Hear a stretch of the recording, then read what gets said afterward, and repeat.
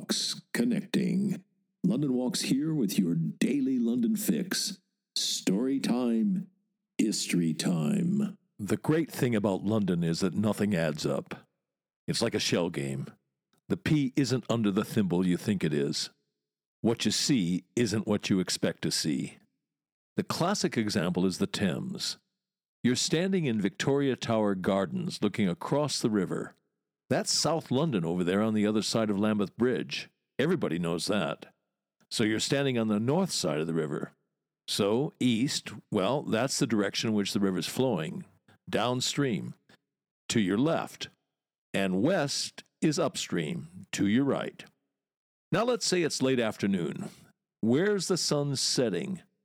Oops, it's setting behind you. The sun sets in the west. You're not on the north side of the river. You're on the west side. You're not looking across the Thames at South London. You're looking across the Thames at East London.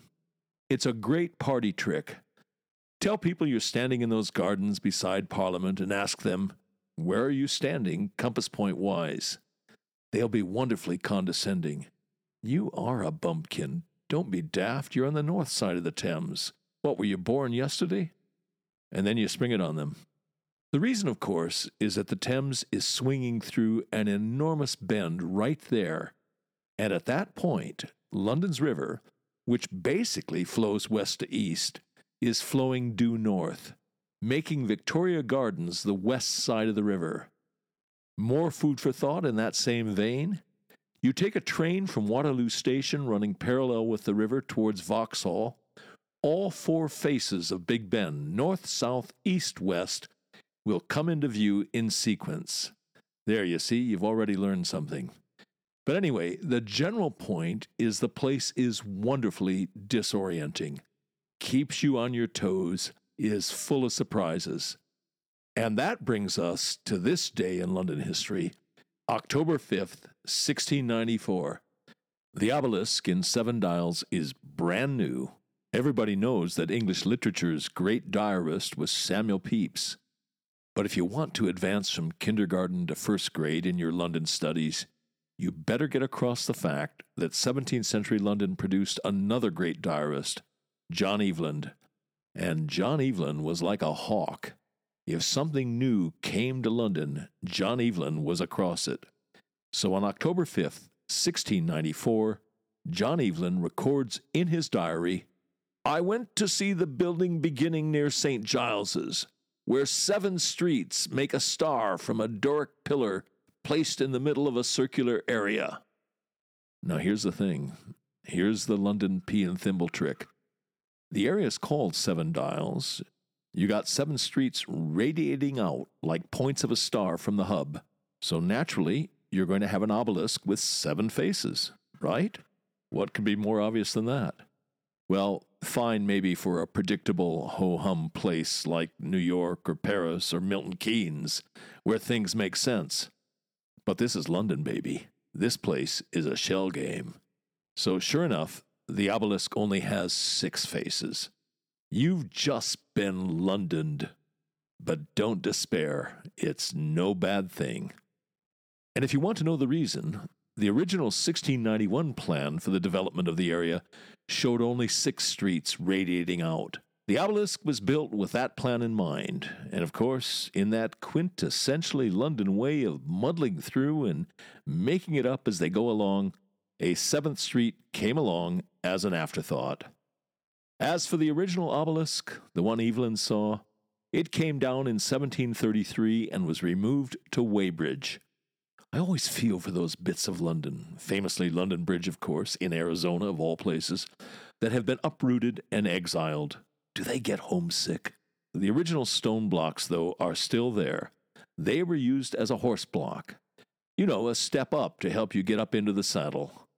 The obelisk we've got today went up in 1989, and yes, it has just 6 faces. Tradition, as Tevier the fiddler on the roof puts it. Tradition rules in London, teams nicely with illogicality. But as long as we're there, at Seven Dials, let's do a little bit with the area. Maybe begin, this is what you, of course, should expect from me, David. Maybe begin by saying Dickens was haunted by Seven Dials. It was, in the words of Dickens specialist Elizabeth James, a notoriously unsavory maze of narrow passages lined with gin shops and dingy, straggling houses teeming with squalid, half-naked children. Or, as Dickens himself put it, good heavens, what wild visions of prodigies of wickedness, want, and beggary arose in my mind out of that place. Love that phrase, prodigies of wickedness. Well, that's Dickens. That's the 19th century. Let's do a core sample. Let's drill down deeper. The 18th century first, 1751 to be exact. William Hogarth's famous print, Gin Lane. It's set in that terrible slum, St. Giles. Here's art historian Alistair Sook's description of what Hogarth shows us. Gin Lane thrusts us into the abyss of the slum of St. Giles, north of Covent Garden, where alcoholic mothers pour gin into the mouths of their offspring. The central figure, a crazed, half-naked prostitute with syphilitic sores on her legs, is oblivious of her baby tumbling to its death. Elsewhere, destitute gin drinkers are reduced to a brutal, feral existence. A carpenter and a housewife wearing ragged clothes desperately pawn their tools and pots and pans in order to fund their habit. Behind the parapet, a boy competes with a dog to gnaw on a bone. The cadaverous ballad singer, slumped in the foreground, is in a woeful state of ill health. His black dog symbolizes despair. Meanwhile, in the background, actual corpses are visible, including the hanged barber in the upper story of a partially ruined house.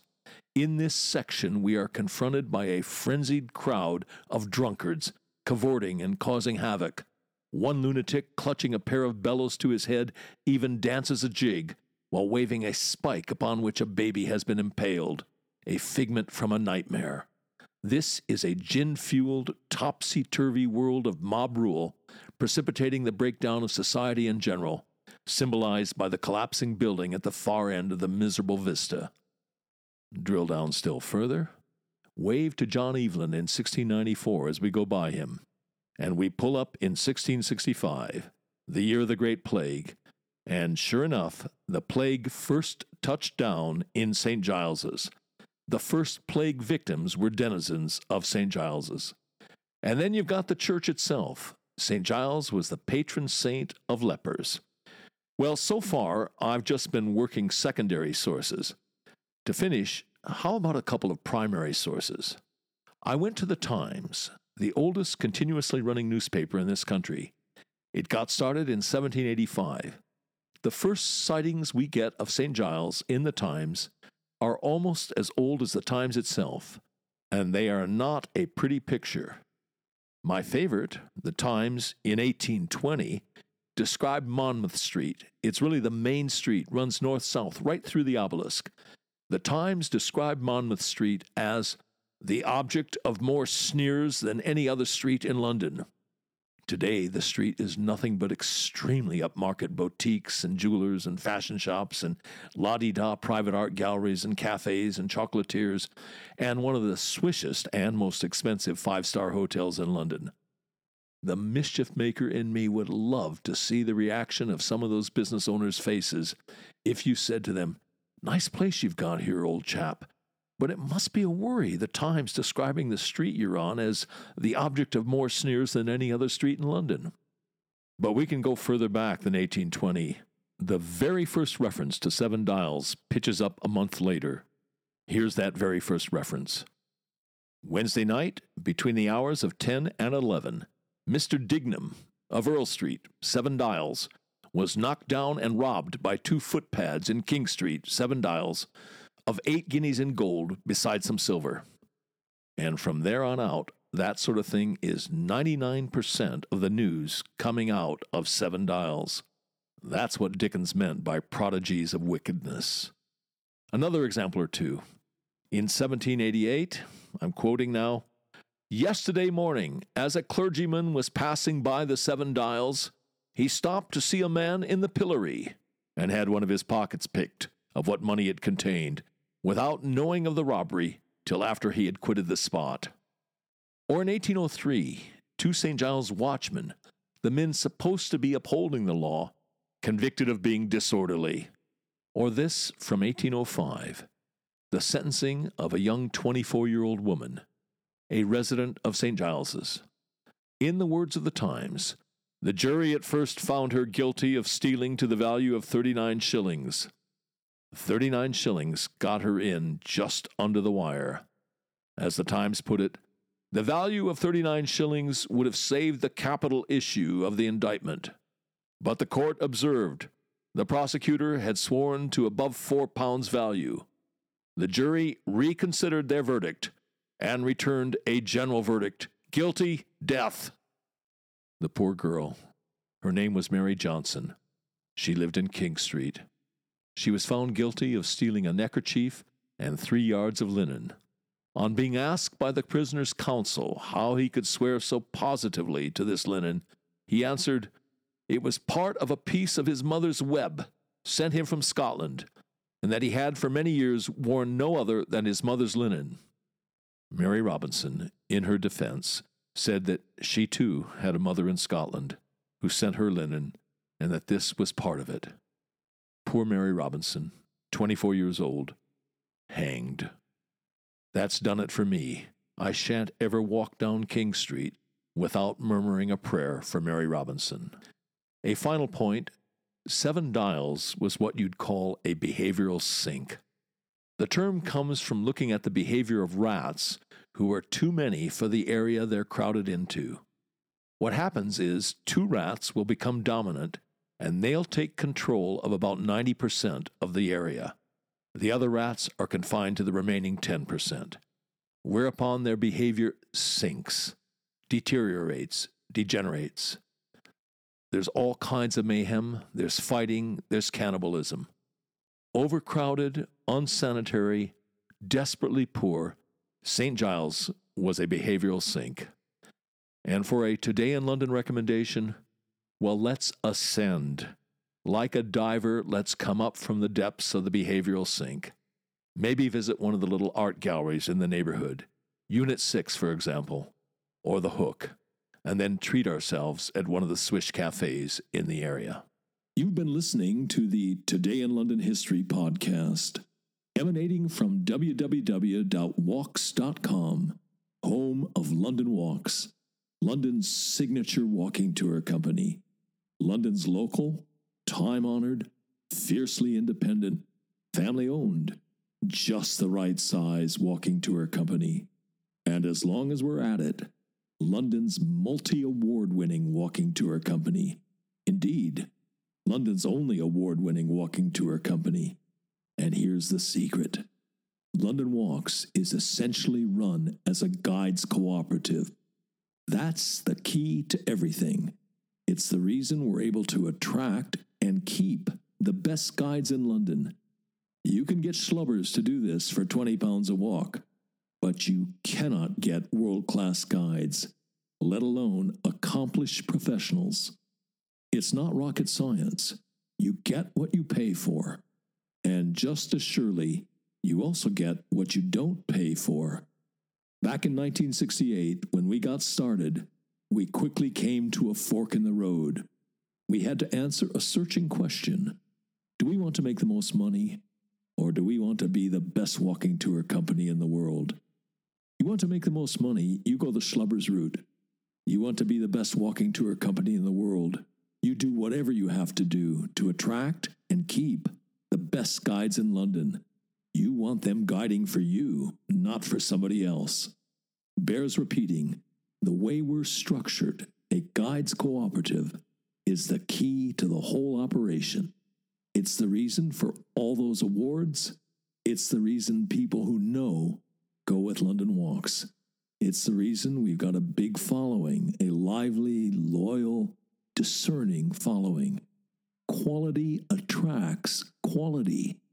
It's the reason we're able, uniquely, to front our walks with accomplished, in many cases distinguished professionals. Barristers, doctors, geologists, museum curators, archaeologists, historians, criminal defense lawyers, Royal Shakespeare Company actors, a bevy of MVPs, Oscar winners I call them, people who've won the Guide of the Year award. Well, you get the idea. As that travel writer famously put it, if this were a golf tournament, every name on the leaderboard would be a London Walks guide. And as we put it, London Walks guides make the new familiar and the familiar new. And on that agreeable note, come then, let us go forward together on some great London walks. See you tomorrow.